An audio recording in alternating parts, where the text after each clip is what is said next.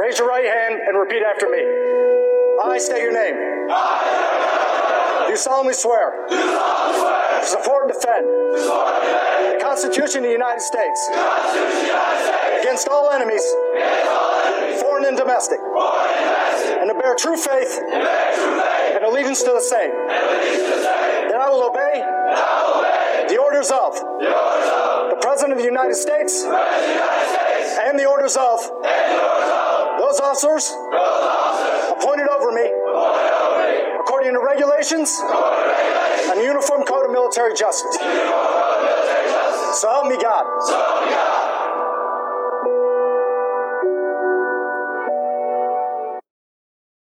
Listeners, thank you for tuning in to another episode of the American Vet Podcast. And I want to say thank you to all the listeners out there and the subscribers out there for liking the podcast on Apple iTunes and sending comments and stuff like that. It really helps out, really pushes the podcast out there a little bit more. So please keep doing that. Send me comments and everything else. And just give a quick reminder again, every Friday night I do that open Zoom, 7:30 Eastern time. Anybody can get on and talk about whatever they want. It's not recorded. So just get on, have a couple drinks, and just talk with other veterans. But for this episode, I'm sitting here tonight with Eric, who is a 17-and-a-half-year Army veteran who has been on 3 tours to Afghan, 1 tour to Iraq, 1 tour to Saudi Arabia, and 1 tour to Hungary.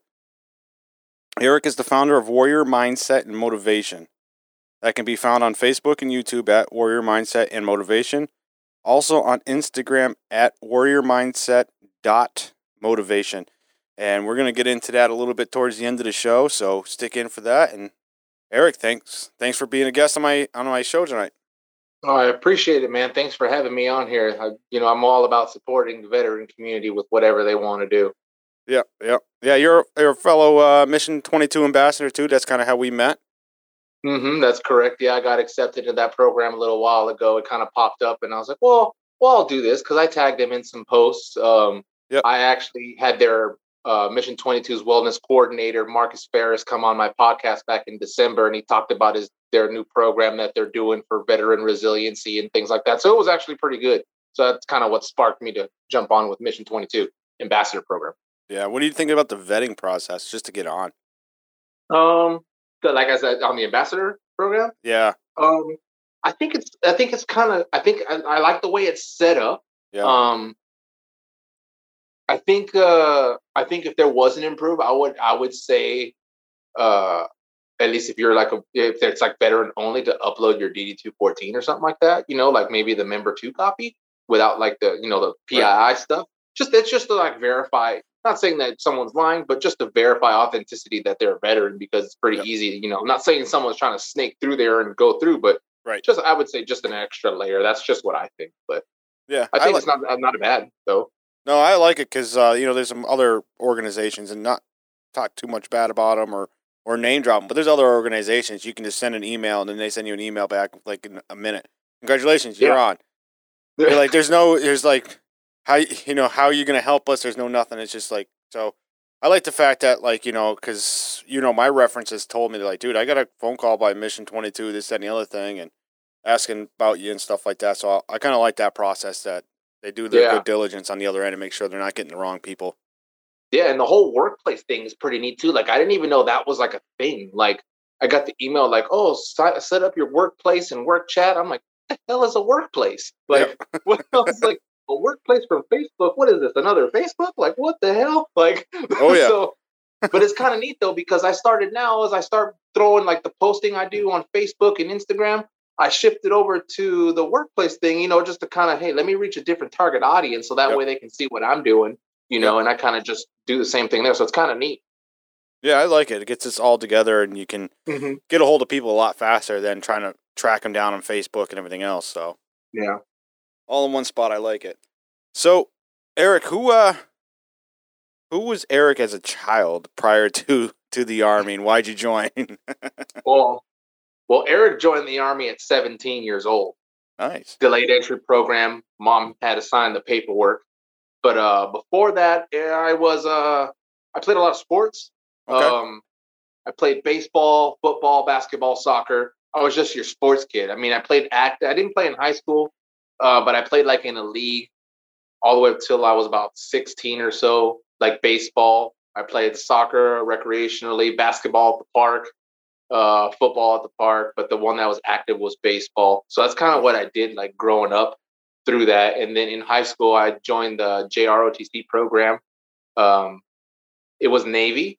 So they didn't, and the instructors were pretty good. Lieutenant Commander Jeff Trude and Chief Petty Officer Chief Clay. They were awesome because they didn't like say, oh, you're going to join the Navy. They weren't recruiters. That wasn't their job. Right. You know, their job was to teach Navy history and military history. And if you joined, sweet. And during that point, like I didn't really know what I wanted to do prior to the service. I didn't know what I wanted to do, period, with life. I really didn't start thinking about it until towards the end of junior year, senior year, when I was debating on what branch I wanted to go into. And I was all over the map. I wanted to do Navy because I wanted to be a Navy SEAL. Yep. I wanted to go to the Marines and be Force Recon. Yep. I wanted to go Air Force for a little bit because I knew a guy who was in the Air Force and he said it was super chill, which I'm sure it still is with their couches and Wi-Fi. And then the Army, no one was there. And I joined the Army because as I was evaluating the jobs, and this is still valid to this day, the Army is the only branch that can guarantee you a specific job in a field. They just won't throw you in the field and then you get it after AIT. And that's kind of what got me is saying, okay, well, I wanted to be infantry. And at the time I found out too that I was red, green, proficient colorblind. I didn't know that. I can still see red and green, no problem. It's just with those color books, for vision tests, I can't see the red for anything. Like there's like, if they're like, hey, you're going to die if you can't read this color, well, then I'm dead because I won't be able to read the number or the letter that's on that book. Yeah. But so I had to get a waiver to join. And then because of the waiver and then me being an ignorant teenager, took the ASVAB twice. The first time I took it, I scored like, what did I score? I scored like a 33 or something because I just wanted to get out of class. I was like, you know what, 4 hours out of class? Sweet, I'll take a test and just blow through whatever. Yeah. Then senior year, I took it again, but I did not know it was the same test book, and I scored a 68 on the ASVAB. Nice. So I was like, badass, I'm going to do a cool job, But then they said they couldn't process my score because it was the same book at the time because it was all paper books. So my recruiter was like, hey, if you want to do this, you got to take the test again. So being that 17-year-old ignorant kid, I was like, I am not taking no 4-hour test again. Hell no. I was like, I am not sitting there again for 4 hours. No way, Jose. And well, I went from a long list of jobs to a very short list of jobs. Artillery was one of them. Cav Scout was full. Infantry, believe it or not, was full. I don't understand how infantry was full because you can always use a grunt. So I didn't understand that. So I chose artillery and I left high school at 17, 2 months after high school. And that's kind of how my journey started. Okay. So where'd you go to boot camp? I went to Fort Sill, Oklahoma. It was 1-station unit training and it was 18 weeks long. And that was hard because that was like 2000 era where hands-on was the way it went. Like I didn't realize I had my Alice pack, which is the old school backpack at the time, and duffel bags in my hands. Because I wasn't moving fast enough, I was thrown up a flight of steps. I didn't think that was possible. Then because I didn't get up fast enough, I was dragged to my bunk by like the handle of my Alice pack, being called names, slid into the aisle of my bunk and was like, here's your bunk, bitch. And I was like, what the hell is happening here? Like at 17, I'm not even 18 yet, because my birthday was the next month. I'm over here like, what did I just get into? What is going on here? Right. And it was a hard basic training. We got smoked for everything. Like every little thing required physical exertion. Someone looked at a cake in the dining facility, got our asses smoked. Yep. Someone didn't walk fast enough, got smoked. And then when we went to AIT, our basic training drill instructors seemed like they got jealous because we had to deal with the other drill instructors from AIT. So we got smoked because we had to go to AIT. Like, it was my fault I had to go to AIT. You know, like. Yeah. Like, come on, that man. was basic training. Like, I was like, I'm sorry that I have to go across the tracks to learn my job, and it pissed you off, and then you smoke us when we get back. I'm sorry. You know, like. Yep. Well, it's kind of like in the Marine Corps, you know, on Sundays, you can either go to church or you can have personal time in the barracks. Mm-hmm. Well, you know, our kill hats would just destroy us all week anyways. And then they'll look at us like on Sunday, they'll be looking out their hall, you know, out the window or something like that at us and something. And you can tell they're getting very irritated. Because we're just, you know, a lot of guys got their feet up, you know, they're just reading letters from home, they're writing letters, you know, just slouching around, looking like a pile of ass, you know, so. Yeah, I always went to church. I got very religious in boot camp because I found out that that personal time quickly turns into gym time. Yep. Happened for us too. If you didn't go to church, you were cleaning your weapon, and then if your weapon piece was dirty, they would throw it, and then we would get smoked because there was dings on our weapon. You threw my weapon. Like, what the hell? Like, you caused that ding on the bolt, and you're mad at me because there's a ding when I came back to get reinspected, yelling at me why I dented my bolt. You threw it. Like, yeah. So, as artillery, where was your after AIT? Where did you go for your first duty station? I went to Fort Bragg, North Carolina. That's where I went. Nice. So, what year did you actually join the Army? It was 2000. It was 2000. Okay, perfect. Yeah. Prior to 9/11. Yeah. So, where were you on 9/11? In 9/11, we actually, I was just new to the duty station. I got to my duty station in December of 2000. We had just finished up some training, and then we went back out to the field for a battalion field training exercise.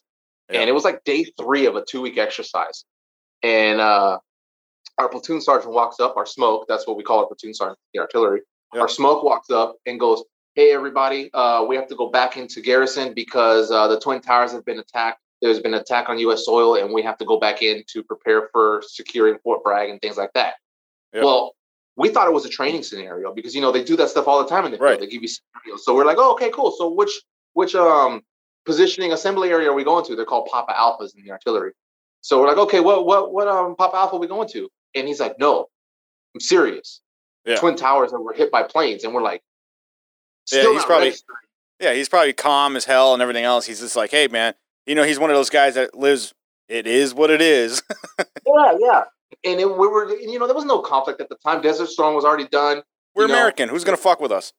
Yeah. So we're like, Smoke, are you serious? And he's like, and then he starts going, what the fuck you think I'm serious? He has a Spanish accent. So he started going all crazy. You know, he's like, we got to go. Let's go. And it took us, there's a street called Long Street on Fort Bragg that basically takes you out to the field. It took us 4.5 hours to get back on the basic because they pulled everyone out of the field. Oh, yeah. And then we went through all the training, and then we hit up Afghanistan a year after that. Okay. All right. So how was your, your first tour to Afghan out there as artillery? Well, that was an interesting tour because we were supposed to have a specific mission, not artillery related. This was when Kandahar Airfield was very small.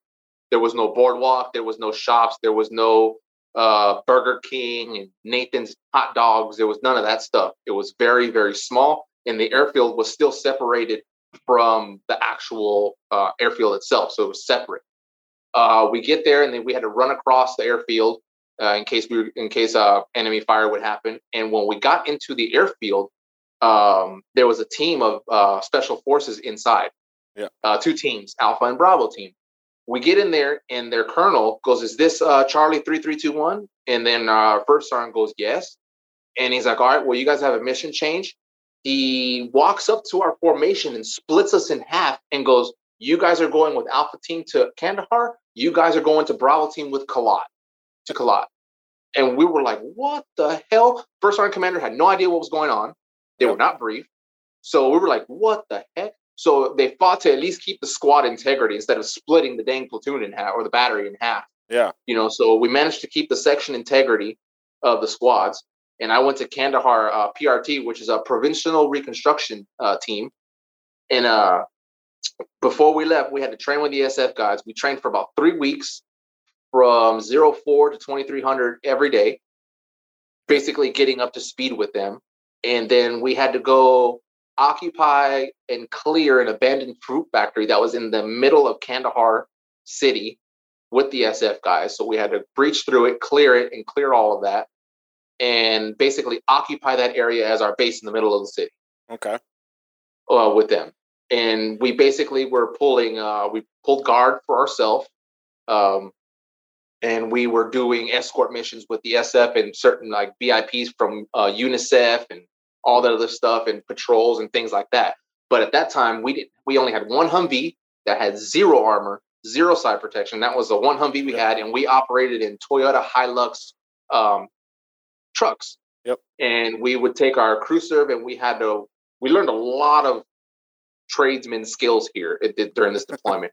Like we took a metal pole and we welded it to the back of the bed, and we created a pintle to mount our 240 Bravo and our saws on. And then we ordered Humvee seats from the catalog, like how we would order, and we welded those seats down to the back of the truck. So that was like the turret for us, basically, when we had those trucks. We basically did everything ourselves. We had occupy that whole factory. It was huge. SF guys lived in their own spot, and then we had our own. We had 4 or 5 guys in like one room, because they were big rooms and they were concrete walls. We had to punch some holes in some walls to get into the rooms. I was still kind of new, and I wasn't really aware of what weed was at the time. And I found this big old weed plant, big old buds, like the size of your thumb.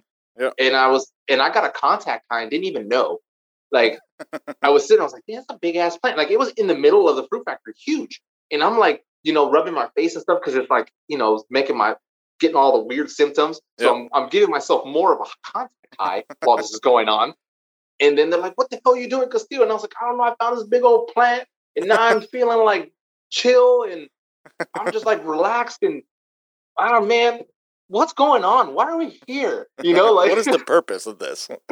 Like, I was just like totally chill, and they're like, that's a weed plant. And I was like, a weed plant? Like, I was like, I was pretty up there in the contact high area, and it was funny.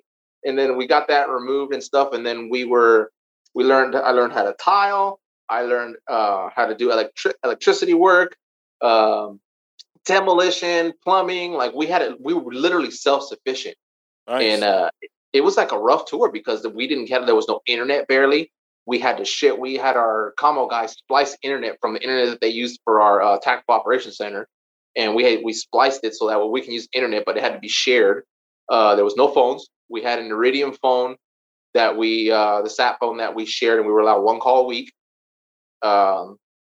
If that was allowed. And it was a rough tour, but the SF guys, I always say that deployment right there was where I learned how to be a soldier at. I learned all my tactical and technical competencies of training for combat from those guys. Yeah. And they don't do nothing different.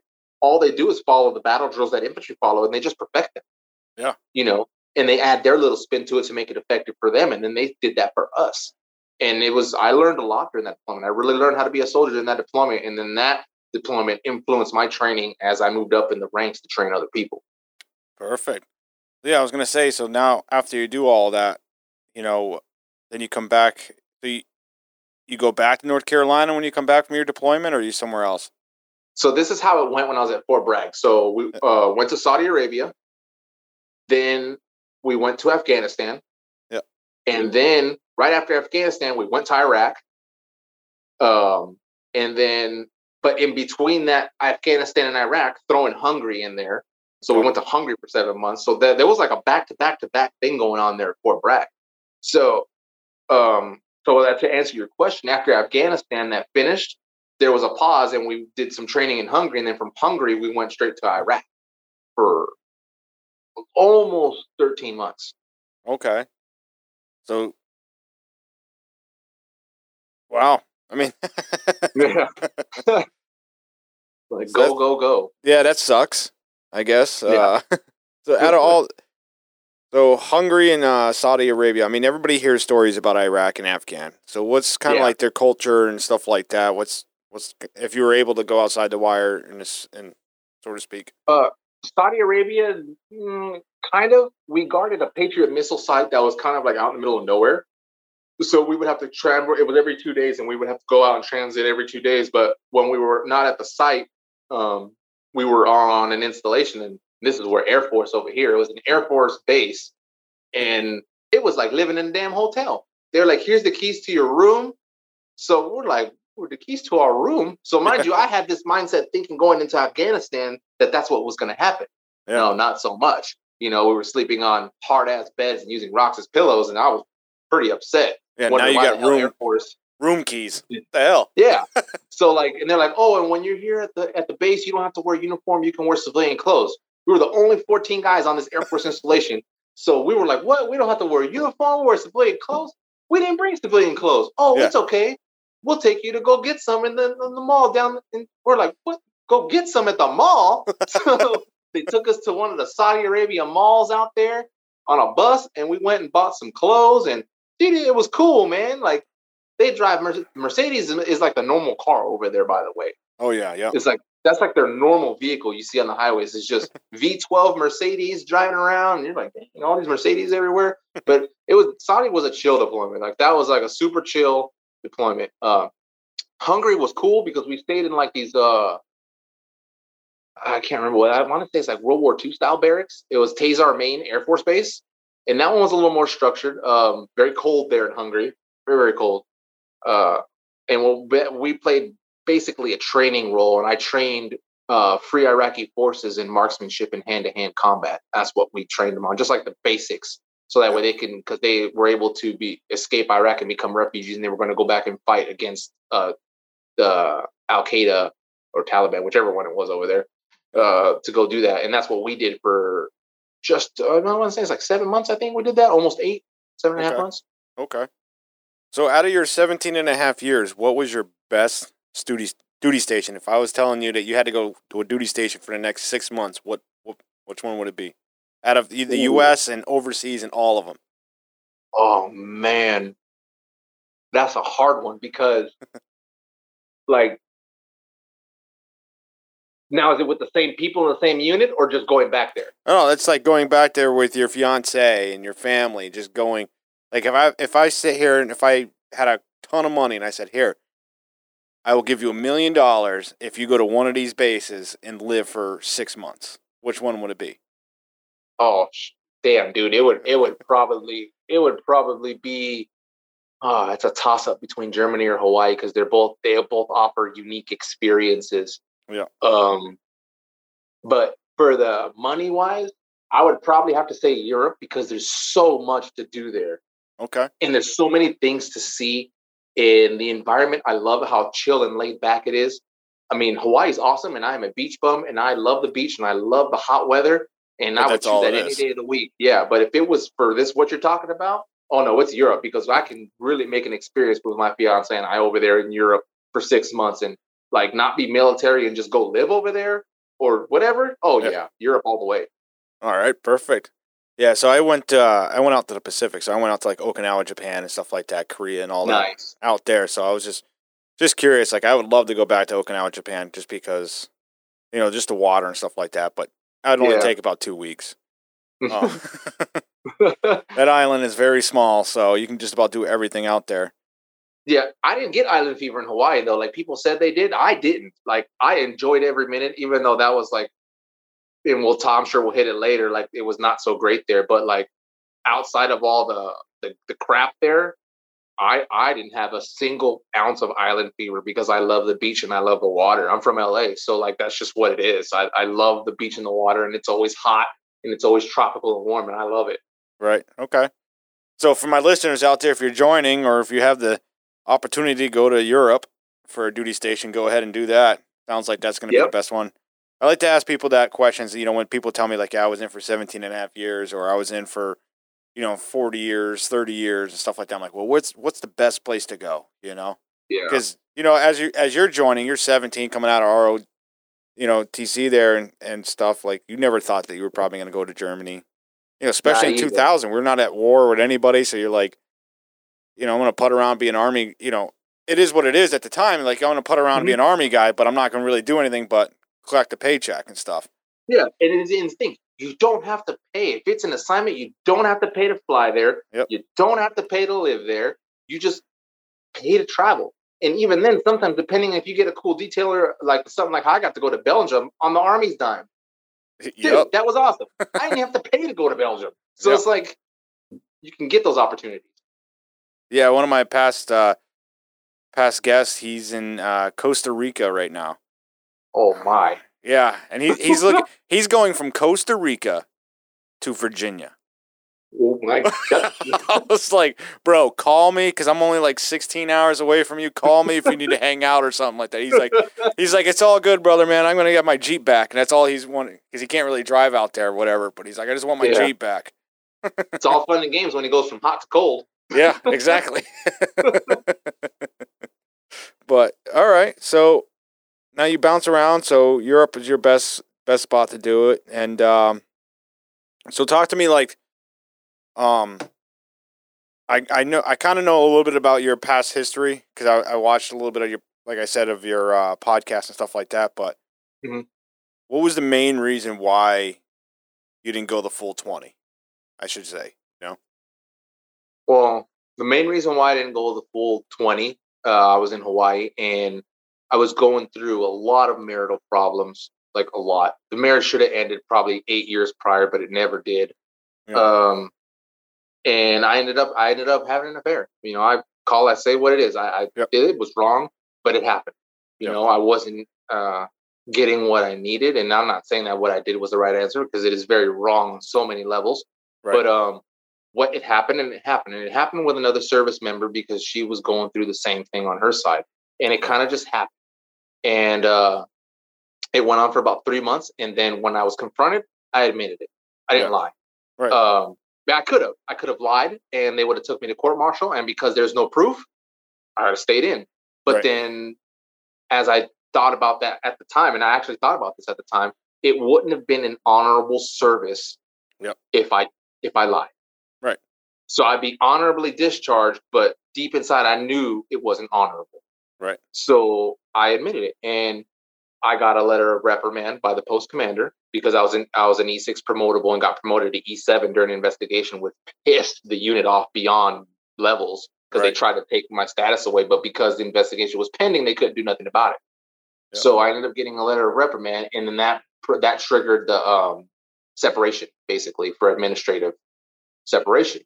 Okay. So as I was going through that separation, I had to go through the physical part, and then I ended up being diagnosed with type 1 diabetes, which is not like the type 2 for eating crazy. It's the actual one that's supposed to be like that.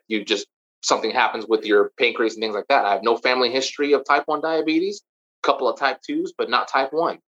And that honestly is what changed my transition from administratively separated to medically retired. Right. And then I was diagnosed with PTSD also with all the trauma that I went through. And I know that that's kind of how all that shifted and went there. And it was I don't blame the trauma for what I did, but it definitely was a contributing factor because I felt like I couldn't talk to my ex at the time. Right. You know, because even still today tells me I'm faking, I'm lying. It's, it didn't happen. And I'm like, well, okay, you weren't there. So how the hell do you know? You know, like, exactly. So I just kind of brush that stuff off now. And I, with my fiance now, I talk with her about some of the things and she's super supportive and just listens and then just doesn't judge me. And that's what my ex did. My ex constantly judged everything. And it's just nice not to be judged and it's nice to be supported. And I just kind of tell her what happened, and she just listens and just tells me it's all right. And then just accepts me for what it is. See, I want to, before we go forward, I think that's awesome that, that might have came out wrong, but I think it's awesome that, you're talking to your ex and she gave you the downplate of what, you're opening up to her. You're like, this is what's going on with me. And she's like, fuck you, you're weak, this, that, and the other thing. You're lying. And that didn't stop you from talking to your fiance that you have now. And that's key. And that's what I try to tell people out there. Like, listen, dude, if you finally open up, get that shit off your chest to somebody and you're not getting what you want out of them, talk to somebody else, man. Don't give up. Don't stop there. Just talk to somebody else. Mm-hmm. Some people, people are who they are, and that's just the way it is. But I'm just glad that didn't prevent you from talking to anybody else, and I think that ends up working in your favor. Yeah, and I actually talked about it today too. It's just I had to be vulnerable, and I know a lot of us veterans don't like to do that. Right. We don't like to be vulnerable, and we don't like to be open, especially with our partner or spouse or boyfriend, girlfriend, wife, husband, whatever it may be. But I see it like this, and this is going to sound harsh, but as a gunnery sergeant in the Army, as you know, I keep it what it is. If you can't be vulnerable and open with your spouse, why the heck are you married? Yeah. You know, why are you married if you can't talk to your significant other about what's going on with you? Yeah. They should be able to create a safe space for you to talk about war trauma and things like that and why you're feeling the way you are. And if that person doesn't do that, you need to reevaluate the relationship or go to counseling so that way you can do that. You know what I mean? And I think that's important and it's huge. And that's what I have now. She creates a safe space for me to talk about that. And I can literally be open. I can be vulnerable. I can cry. And it's okay. I don't have to worry about that backlash. Right. I think the other side of that is just, I know a lot of guys out there, and I'm finding that it's more common than, ever since I started this podcast, it's more common than I realized, but a lot of guys are out there, they've been married with a significant other, but they don't tell them because of the stigma they feel. If I come out and console, with my wife that most of the time they're civilians, I'm just going to look weak now. You know what I mean? Yeah. So that's the other side of it. And, you get everybody out there, you got to get past it, because I tell you, you think you're strong now by holding that shit in. When you get that shit out, you're going to be so much stronger afterwards. You're not going to use a lot of your mental strength, ain't going to be pushing shit down anymore every day. It's going to be fighting to be better that day. Yeah, exactly. And like another thing I always say too, and I learned this when I was going through psychology at Portland State University and talking with other people and watching videos and stuff, is like, you can only control your own thoughts and actions. That's it. Like, you can't control your spouses. Even like if I tell you I can't control your actions or thoughts or how you're going to react, I can't do it. You're going to react however you want to react. I can't control that. And as a veteran, we're so used to controlling our environment, especially in the deployment setting, especially in combat. We control everything. So when it comes to this, we try to do that too, and we fall hard because we can't control it. Yeah. And once you realize that you can't control it and you only can control yourself and your own actions and your own thoughts, things will start to change, and then you won't get as wound up, and you may not find yourself in that dark of a place because you know that you can't control your significant other's thoughts. So you're basically assuming how your spouse is going to act, but you can't even make that factual because you can't say for certain how they're going to act. So now you're placing false judgment, and you're putting yourself in a position where 9 out of 10 times you shouldn't even be in, because you're assuming someone else's actions when it shouldn't even be that way. So my 2 cents there. Yeah, no, I like it, man. I like it. You're everybody's side of everything, and it's true too. But it's tougher too, because you're high ranking. I'm not sure what a gunnery is. I'm thinking it's probably what, E7, E8, something like that. It's E7. E7. Okay, so I was kind of close. That's high ranking too. So I mean, you don't want to look. You don't want to, especially when you're in or whatever. You don't want to look weak either. To your junior guys, because they're all looking up to you and everything else. Like, you're E7, so I think about like all of my tops. I to this today, I don't know if they were going through anything, but I always look at them like, dude, they're the strongest motherfucker. I'm never fucking with them.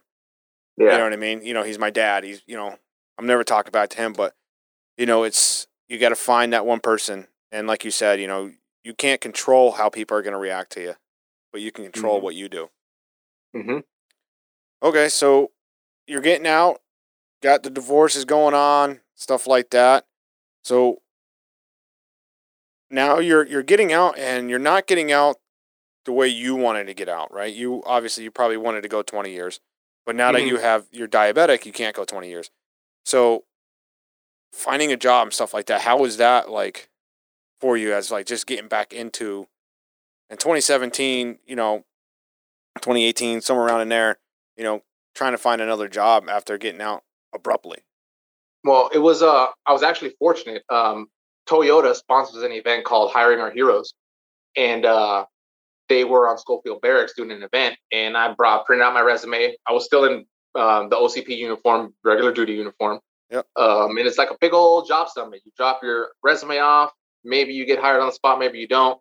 So I was dropping my resume off all over, like construction place, Amazon, Google, Microsoft, and I'm walking around, and then there's the Intel Corporation, the computer chip company. This is towards the end of as they're closing stuff. So I walk by, and the guy goes, "Hey, how's it going? You thinking about joining Intel?" And I was like, I looked at him, and I was like, "Sir," I go, "I honestly don't meet any of your requirements you have right there on your board."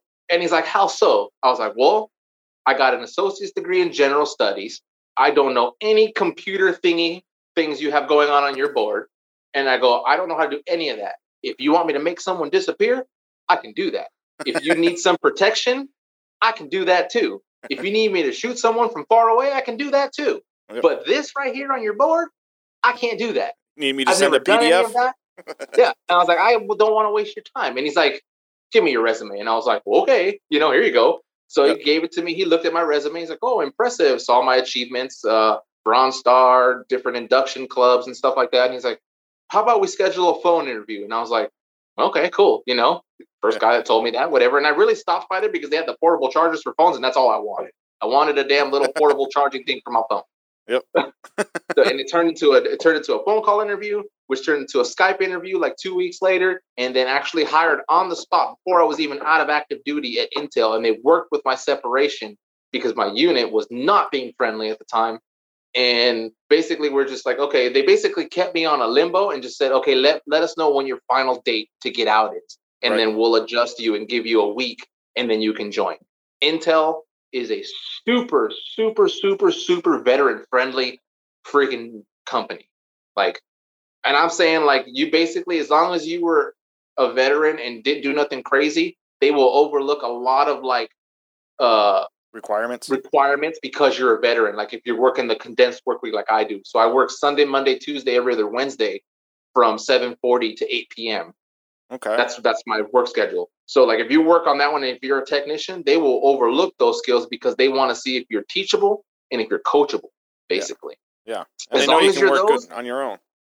Yeah. As long as you can figure it out. And that's kind of how it went down. And that's how I got hired. So I actually had that before I got out. So I didn't have that struggle of looking for a job after I got out.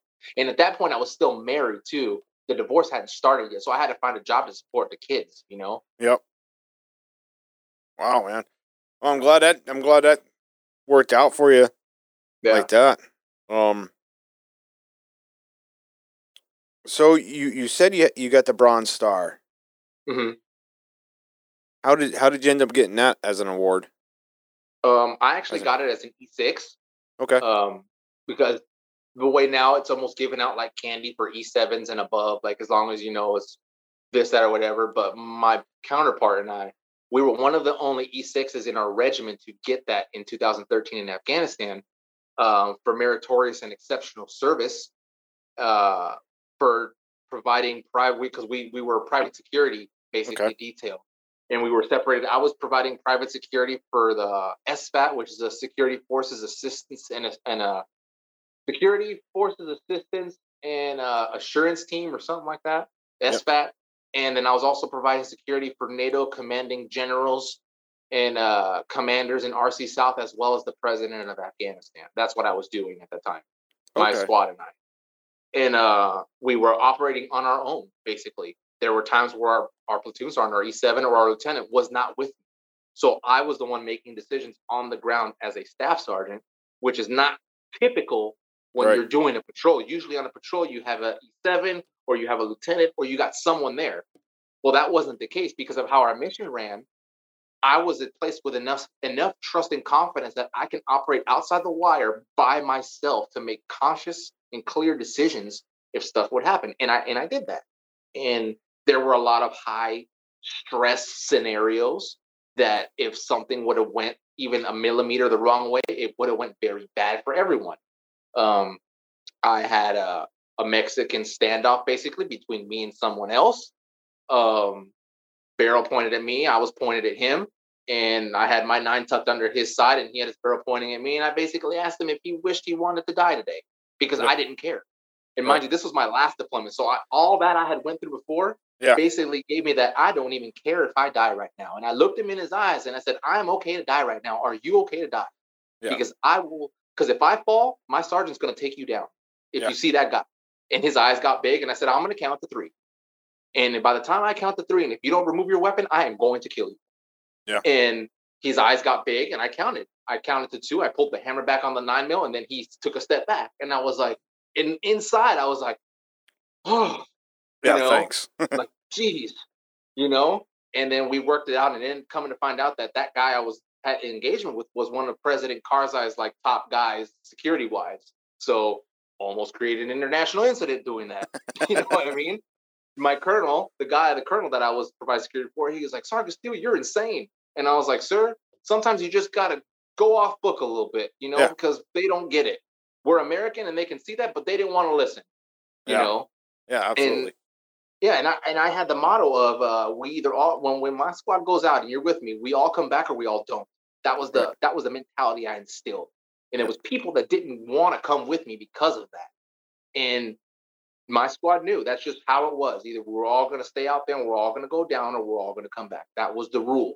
Yep. And my colonel loved that because at least you know that you will be protected with me. And all of that stuff and everything that kind of went down during that deployment kind of led me to being awarded the Bronze Star. And I didn't even know, and there's no V device, not with Valor, because there was no like crazy acts that happened, but I didn't even really know I was getting it. I knew I was submitted for it, which I was like, oh, I'm not going to get it because I'm not an E7, whatever. Right. But I found out I was getting it a couple days before the award ceremony, and I was like, wait, what? Me? I'm getting that?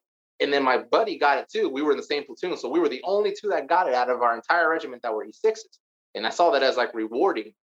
And in that tour, I also was inducted into the Sergeant Audie Murphy Club, the Sergeant Morales Club, and which are also 2 organizations that not that many non-commissioned officers can get into. It's a vigorous board process, and you have to get unanimous decisions in order to get in. So like there was a lot of stuff that happened during that tour that allowed me to get to do that. What are those? They test out your leadership style, basically. You get asked a series of situational questions. It's not your typical answer board question, something you read out of a book. Yeah, corporate answers.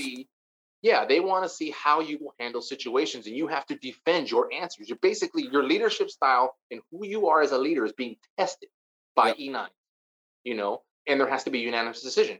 For the Sergeant Audie Murphy Club, I passed it on the first go. For the Sergeant Morales Club, I did not pass it on the first go. I got a no-go. I got all goes from the panel, but the president said no. And they were trying to convince the president, but he did not want to do it because I didn't answer a certain question the way he liked, something like that. I don't know. It was whatever. Right. Whatever. And my sergeant major forced me to go back again. I didn't want to go back. And he forced me. He threatened me with a UCMJ if I didn't go back, which I know he couldn't do.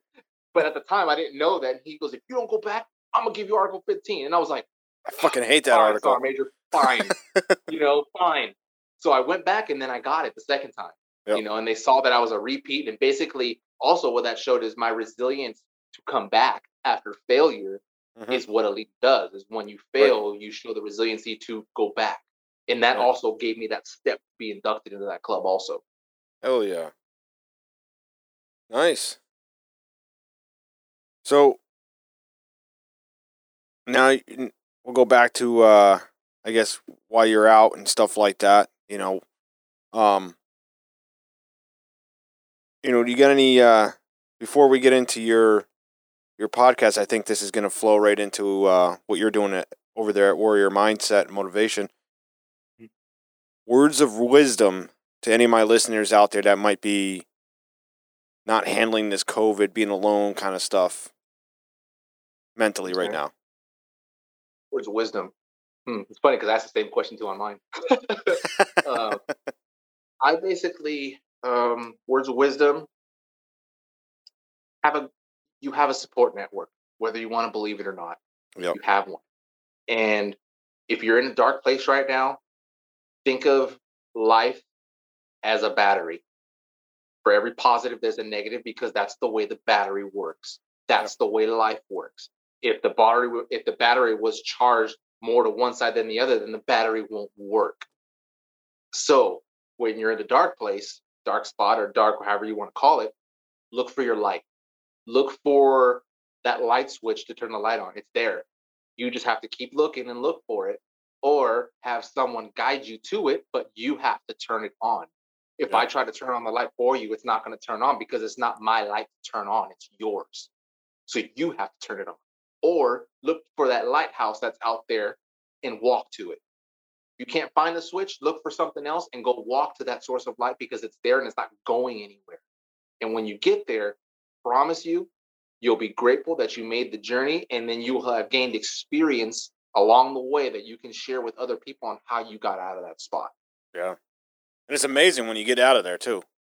Yes, it is. It's truly amazing. And yeah. And I know you can agree with me too, but I know my listeners, they probably heard it, 35 times by this episode gets out, but man, getting the help when you need it the most, and then just knowing that you had to ask for help is a great feeling after you got the help. Yeah, totally. I mean, it's killer at the same time because you don't want to be a burden to anybody. Right. And that's like the worst stigma to have. And like me, I battled suicide on 2 different occasions to where if my good friend didn't intervene, probably wouldn't be here. Right.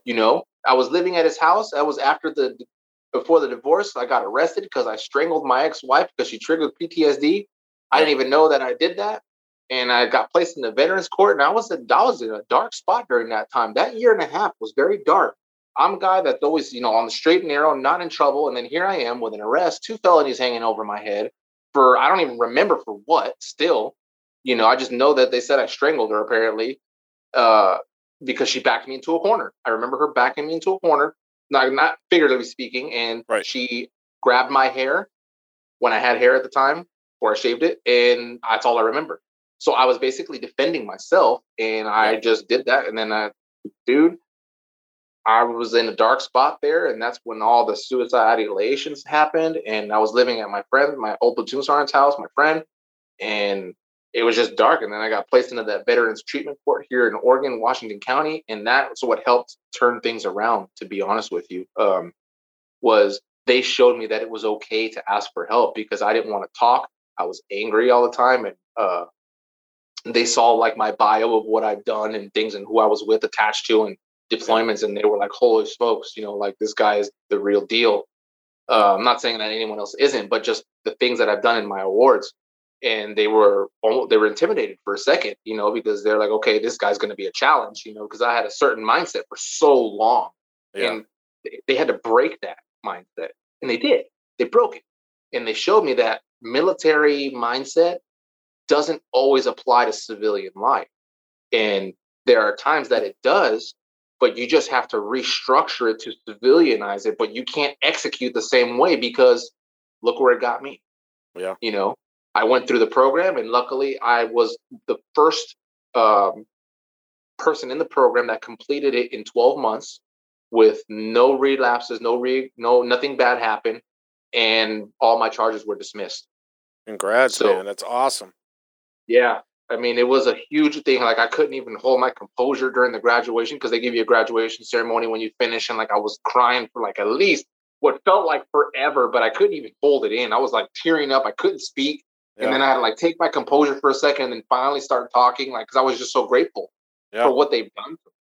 And then I just turned it around. And then towards the end is when I met my fiance a year ago. And that's how kind of, and really in that program, they don't want you to be in a relationship. So we weren't exactly like together. We were kind of just hanging out, until after it was done. And then we started getting more official, and it took its course from there. But she was also an instrumental help too, because she does energy healing, almost like Reiki kind of. It's called Body and Emotion Code. And she also does vibrational sound therapy with Tibetan sound bowls. She's one of the only certified people in the Pacific Northwest to do that. And that stuff really, really helps. Like the holistic healing is like really, really, really good, man. Like it's like, oh, dude, I can't even explain what that stuff does, but it works.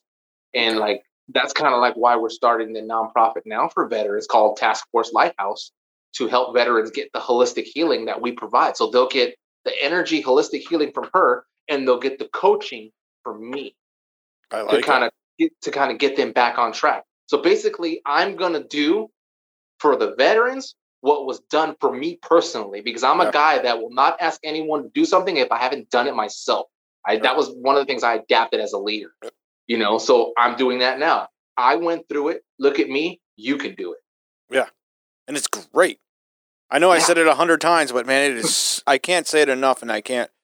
You know, it is. It's a great feeling. I am glad that you were able to find an avenue or a place or the right people at the right time to get you through that. Now you're starting an organization, you know, with your fiance. You met her through this, you know, that's how you met her, you know, so it's like, you know, you're going to go out there, you're going to help all these other veterans that are going through what you went through or something similar. And that's phenomenal. You know, I mean, ask yourself 5 years ago, did you see yourself doing that today? Hell no, not even. Yeah. Like, and even like how I met her is funny too. Like, I actually met her through Facebook dating. Okay. You know, and I was fed up. I was driving home from work one day, going to my friend's house. It's a 45, 50-minute drive to Salem from Hillsboro, Oregon. And I got one of my buddies from work. He was like, you know, sometimes you got to speak things into existence. So I was like, okay. And I was driving and I was like, you know what? I was like, I'm done with, and I was naming off different races of women. I was like, I'm done with this race and this race and this one and this one. And I was just naming them off. And I was like, you know, I was like, God, I want an Asian or a Native American because they're nice and they have good family values. And I don't ever hear anything crazy about them. No drama. Nothing. And then like I get on the Facebook dating on Veterans Day and I saw her picture on there and it's completely different from Facebook. It's like you don't even see her profile. Yep. And I swiped past her a few times because like, no, because she does so many things. I honestly felt intimidated. Yep. And she's so pretty too. So I was like, okay, no, you know, I'm not going to do that. So then it kept popping up as I was doing that. And I was like, you know what? Fine. I'm just going to hit the like button. And then she hit the like back and we talked for a long time. Like not no small talk. And then we went on a date and then it kind of just took off from there. Hell yeah. Yeah. Congrats, man. That's kind of nice. So my wife is, she's my third wife. Okay. Because I'm a Marine, so we got to get married at least once or twice, and I'm an overachiever, so I did it twice when I was in. There you go. We got to find the right one. Third time's a charm. That's it. And we actually, so when I got out of the Marine Corps, through a whole course of actions and, you know, bad life decisions on my part and stuff like that, I ended up having to come back home from North Carolina up to Massachusetts, and I joined the fire department that I was at before I went in. And that's how I met my wife. And, you know, we have to ask the chief of the fire department for permission if we want to date somebody else that's on the fire department, you know? Oh, because he has to know, because there's strict rules. Like if there's a house on fire, both of you are not going in there. Yeah, yeah. Kind of, you know, those kind of things. And so the chief's like, you know, he looked at my wife and he goes, Ashley, this is going to work. He goes, Ashley, you're going to keep Dave from fucking killing himself because he's wild and he's a fucking idiot, you know, and he doesn't know how to calm down. And then he looked at me and he goes, Dave, you're going to show Ashley the good side of life, because my wife is very by the book rules. Like her parents told her when she was a kid, you know, don't do drugs, you'll die. So she'd never even seen weed when I met her. You know what I mean? She's like, don't speed, you'll die. So she, you know, very straight and narrow, very neurotic and stuff like that. So we're completely opposite, but man, I'm helping her every day. She's helping me every day, and we're flying and we're loving it. We got a 6-year-old now, and she's fucking running the house. So, so what's talk to me about the Warrior Mindset and Motivation podcast. So that was also inspired by my fiance. She told me that, you know, since I have a voice that people listen when I speak, so she kind of gave me the idea. She's like, why don't you just talk with veterans about their transitions? She's like, yours wasn't so great, you know, talk to other ones that maybe were having the same thing. And if you can get them to talk, maybe it'll help other people that are listening. So I do it every Thursday. And then, of course, I adjust different times and days for people if they can't do it. Like, I just try to keep it consistent Thursdays, 11 o'clock Pacific time. And if there's a different day, it's a different day, you know, depending on what people got going on, then I'll do that. And I also kind of post stuff on Instagram, Facebook, like motivational stuff, inspirational things, pictures, quotes, you know, just to kind of inspired because you sometimes you read something and whatever sometimes happens, you read it and it like switches your brain or something. Like it's like a switch that goes, huh, and then you get inspired to do something because you read something. Yep. So that's what I kind of hope to do. And then like the reason of the name behind it is because when you're in the service, especially in a combat job, you have to have that warrior mindset to be able to do that. Yep. And when you think about a warrior mindset, that's doing whatever it deems necessary in a safe manner to complete the mission, no matter what. Execute the task, no matter what, and the mission has to get completed. A warrior adapts and it overcomes, and it never loses. A warrior never loses; they always win because they adapt and they overcome the situation. They act like water and they flow through everything.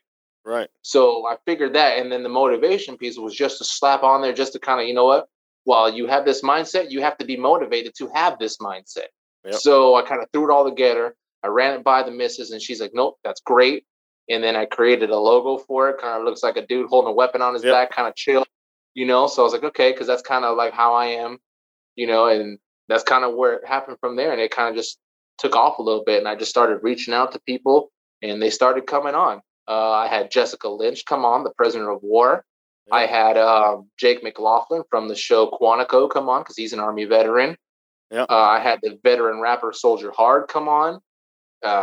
He's actually, his music actually got me through some tough times as well. And he's a super cool guy. Yep. I just had a bunch of different people. I've had an NFL player come on. I've had a Major League Baseball player come on. Purple Heart recipients. I almost got a Medal of Honor recipient to come on, but he declined. And I respect his decision. I'm not going to bash it anyway. Everyone, right. I don't knock anyone who doesn't. Maybe they're just not there yet or ready to talk.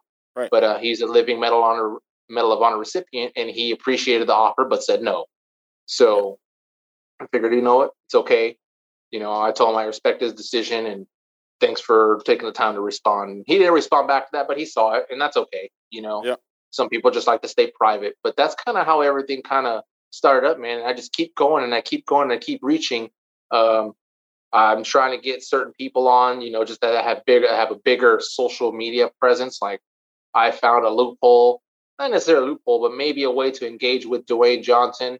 I know he has a veteran family. Yep. So I sent an email out that way to see what happens there. I'm working the angle with Montel Williams, Rob Riggle, Kurt Angle, the WWE wrestler. So I'm trying to get different people as well as regular veterans like you and me, anyone that'll provide value or motivation on any type of struggle. But like my rule for my podcast is they have to be a veteran. Yeah. And if they're not a veteran, they need to have supported the veteran community in some way, you know. And if not, I'm sorry. Like, you're not going to come on. And if they get hurt about it, too bad. Yep. If you want to come on my podcast, donate money to an organization, show me the receipt, and then you can come on. Yeah, exactly. And it is what it is. I mean, I'm not going to be a good guest on a lot of podcasts out there. You know what I mean? And there's a lot of there's a couple people that wanted to be on mine, but I'm like, you have no value to what I'm trying to do. Exactly. You know what I mean? So. And my listeners, I'm getting feedback from them and stuff like that, and so far they're liking it, so that's good. But yeah, I was gonna say that I was glad that you ran through some of your guests on there because when you first, when we first started talking and everything else, because you sent out that post on the Mission 22 Ambassador workflow that we have, I kind of stalked you a little bit because why not, right? Yeah. And I saw some of your for a reason. Yeah. For people like you, I did that for a reason. So I saw some of your guests on there, and I was like, wow. Some of them are...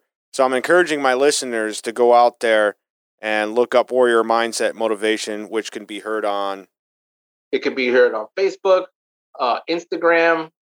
I upload it to IGTV, YouTube. You can type that in. It's a little trivial to find on YouTube because there's not that much engagement on there, but it's on there. You just got to do some digging around. And if you can't watch, you can listen to it on Spotify, Anchor, Apple, Google. I use a platform called Anchor.fm. And what that does is you can listen on there also. But what that does is Anchor FM actually helps you push it out to all the other podcasting networks. Yep. So it does that for you. Instead of signing up for 5 different accounts, you just sign up for one and it pushes it out to all those. So if you're a Spotify listener, you can type in Warrior Mindset and Motivation. It'll pop up on Spotify. It'll pop up on Apple. It'll pop up on Google Pass or some other some other crap called Breaker or whatever the hell that's called. Right. So yeah, I use Anchor too as well for this podcast. yeah. You know what I mean? There's a couple out there that Anchor won't help you out with, like Pandora, iHeart, Amazon, Alexa, and stuff like that. But, if you want after the show, I'll tell you how to get on those because I ended up getting the show on that.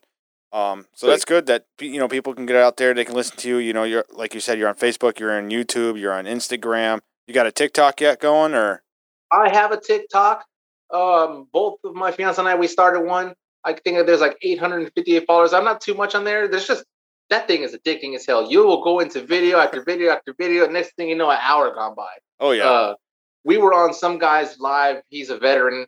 His name's Brad, like Brad 007 or something like that. And we hopped on his live, and there was only like 7 of us, but they were all vets. Yep. My fiance, she's not a military veteran. She went in the Marines, but then she stepped away from it for personal reasons. Yep. And it was just 7 of us on there. And next thing you know, I think we hopped in there it was like 9:30, 9:40. And next thing you know, it's like 2 a.m. and we're like, holy smokes, like burn through time like no other. Yep. But I do a couple of things on there. I mean, I don't really do a lot. I don't have the live access yet, obviously. I think you have to have like 1,000 followers to go live on there. Yeah. I don't have 1,000 yet. I got 858. So I kind of just go on there and I look at funny stuff, or I'll do a lot of like little duets or stitches or things like that, Yep. now and then. So, but the TikTok name is Combat Vet 0815. Okay. So there you go, listeners. So now you're got somebody else to follow a little bit too on TikTok. Send them, even if you have something that you want to send them that, after listening to his story here tonight, that he might want to know. And you can send your videos. You guys can collaborate. And then also, I don't know if you've seen that first start on TikTok, that active duty Army guy. Oh yeah. I actually got him set up, and he's going to come on. Nice, on perfect, man. And that happened yesterday. I came across his live where he was in regular clothes, and I hopped on there, and it took me a shit ton of messages, but he finally read it because I would scroll so quickly. Yep. And he's like, yeah, just send me a message. I'll come on your podcast. And granted, he's active duty, but his message and what he does is good and very motivational, inspirational. And I was like, I wanted to rope him in on it. So now I'm just waiting for him to respond because I know he get a lot of messages. He told me to send him a message. He followed me so I can send him one. So now it's just getting that lined up on this. So I'll have the TikTok first on my podcast when that becomes available. Outstanding, man. I'm subscribed to your Warrior Mindset on Spotify, I think. I use 2 things on my phone. I have this app called Player FM, which is nice. I like it because all the podcasts that I subscribe to, whenever somebody pushes out a new episode, it's all linked right there. So I can just hit play, and it'll play one from you and one from like IGY622. And Spotify, you'd have to go into your library and switch it around. Yeah. So I use Player FM, but cool. It all works. Yep. But hey, man, I want to say thanks for being on the show, and man, I'm glad that you were able to, go through that ordeal. Find your you guys are getting married. That's going to be awesome. Yeah. I wish you guys the best of luck. Thank you again, and listeners, check out Eric's Warrior Mindset and Motivation podcast everywhere. If you want to get a hold of him, email me at dave@americanvetpodcast.com. If you have any questions for Eric or anything like that, just let me know, and we'll get you together. And Eric, once again, man, thanks a lot. No, I appreciate it, man. I appreciate you asking me to come on there, and then, return the favor and have you come on mine, and we could talk about your podcast and what started, hear your story for this, because, everyone's got a story. That's it. And so it's just now give you a chance to share your story, and we'll line up some dates and things like that to get you to share yours, just raise awareness to both of our things we're trying to do, man. And the more people we listen, the more people will influence. Absolutely. And that's what it's about, man. If, that's why I thank my listeners there for getting on Apple podcast to actually, you can listen to it. Downloads is one thing, but when you start sharing it, that's when the algorithm really starts kicking in, and you start commenting. That's what really pushes it out there. And, people won't see it on their feed until they get it. And then, the main objective, Eric's got the same main objective as me, is get to that one veteran that needs to listen to that episode at that time in his life to turn himself around. So It starts with the listeners. Yep, spot on, man. Spot on. All right. Eric, good night. And listeners, thank you again. And we'll see you on the next episode. Good night, everybody. If we look to the answer as to why for so many years we achieved so much, prospered as no other people on earth, it was because here in this land we unleashed the energy and individual genius of man to a greater extent than has ever been done before. Freedom and the dignity of the individual have been more available and assured here than in any other place on earth. The price for this freedom at times has been high, but we have never been unwilling to pay that price. Those who say that we're in a time when there are no heroes, they just don't know where to look.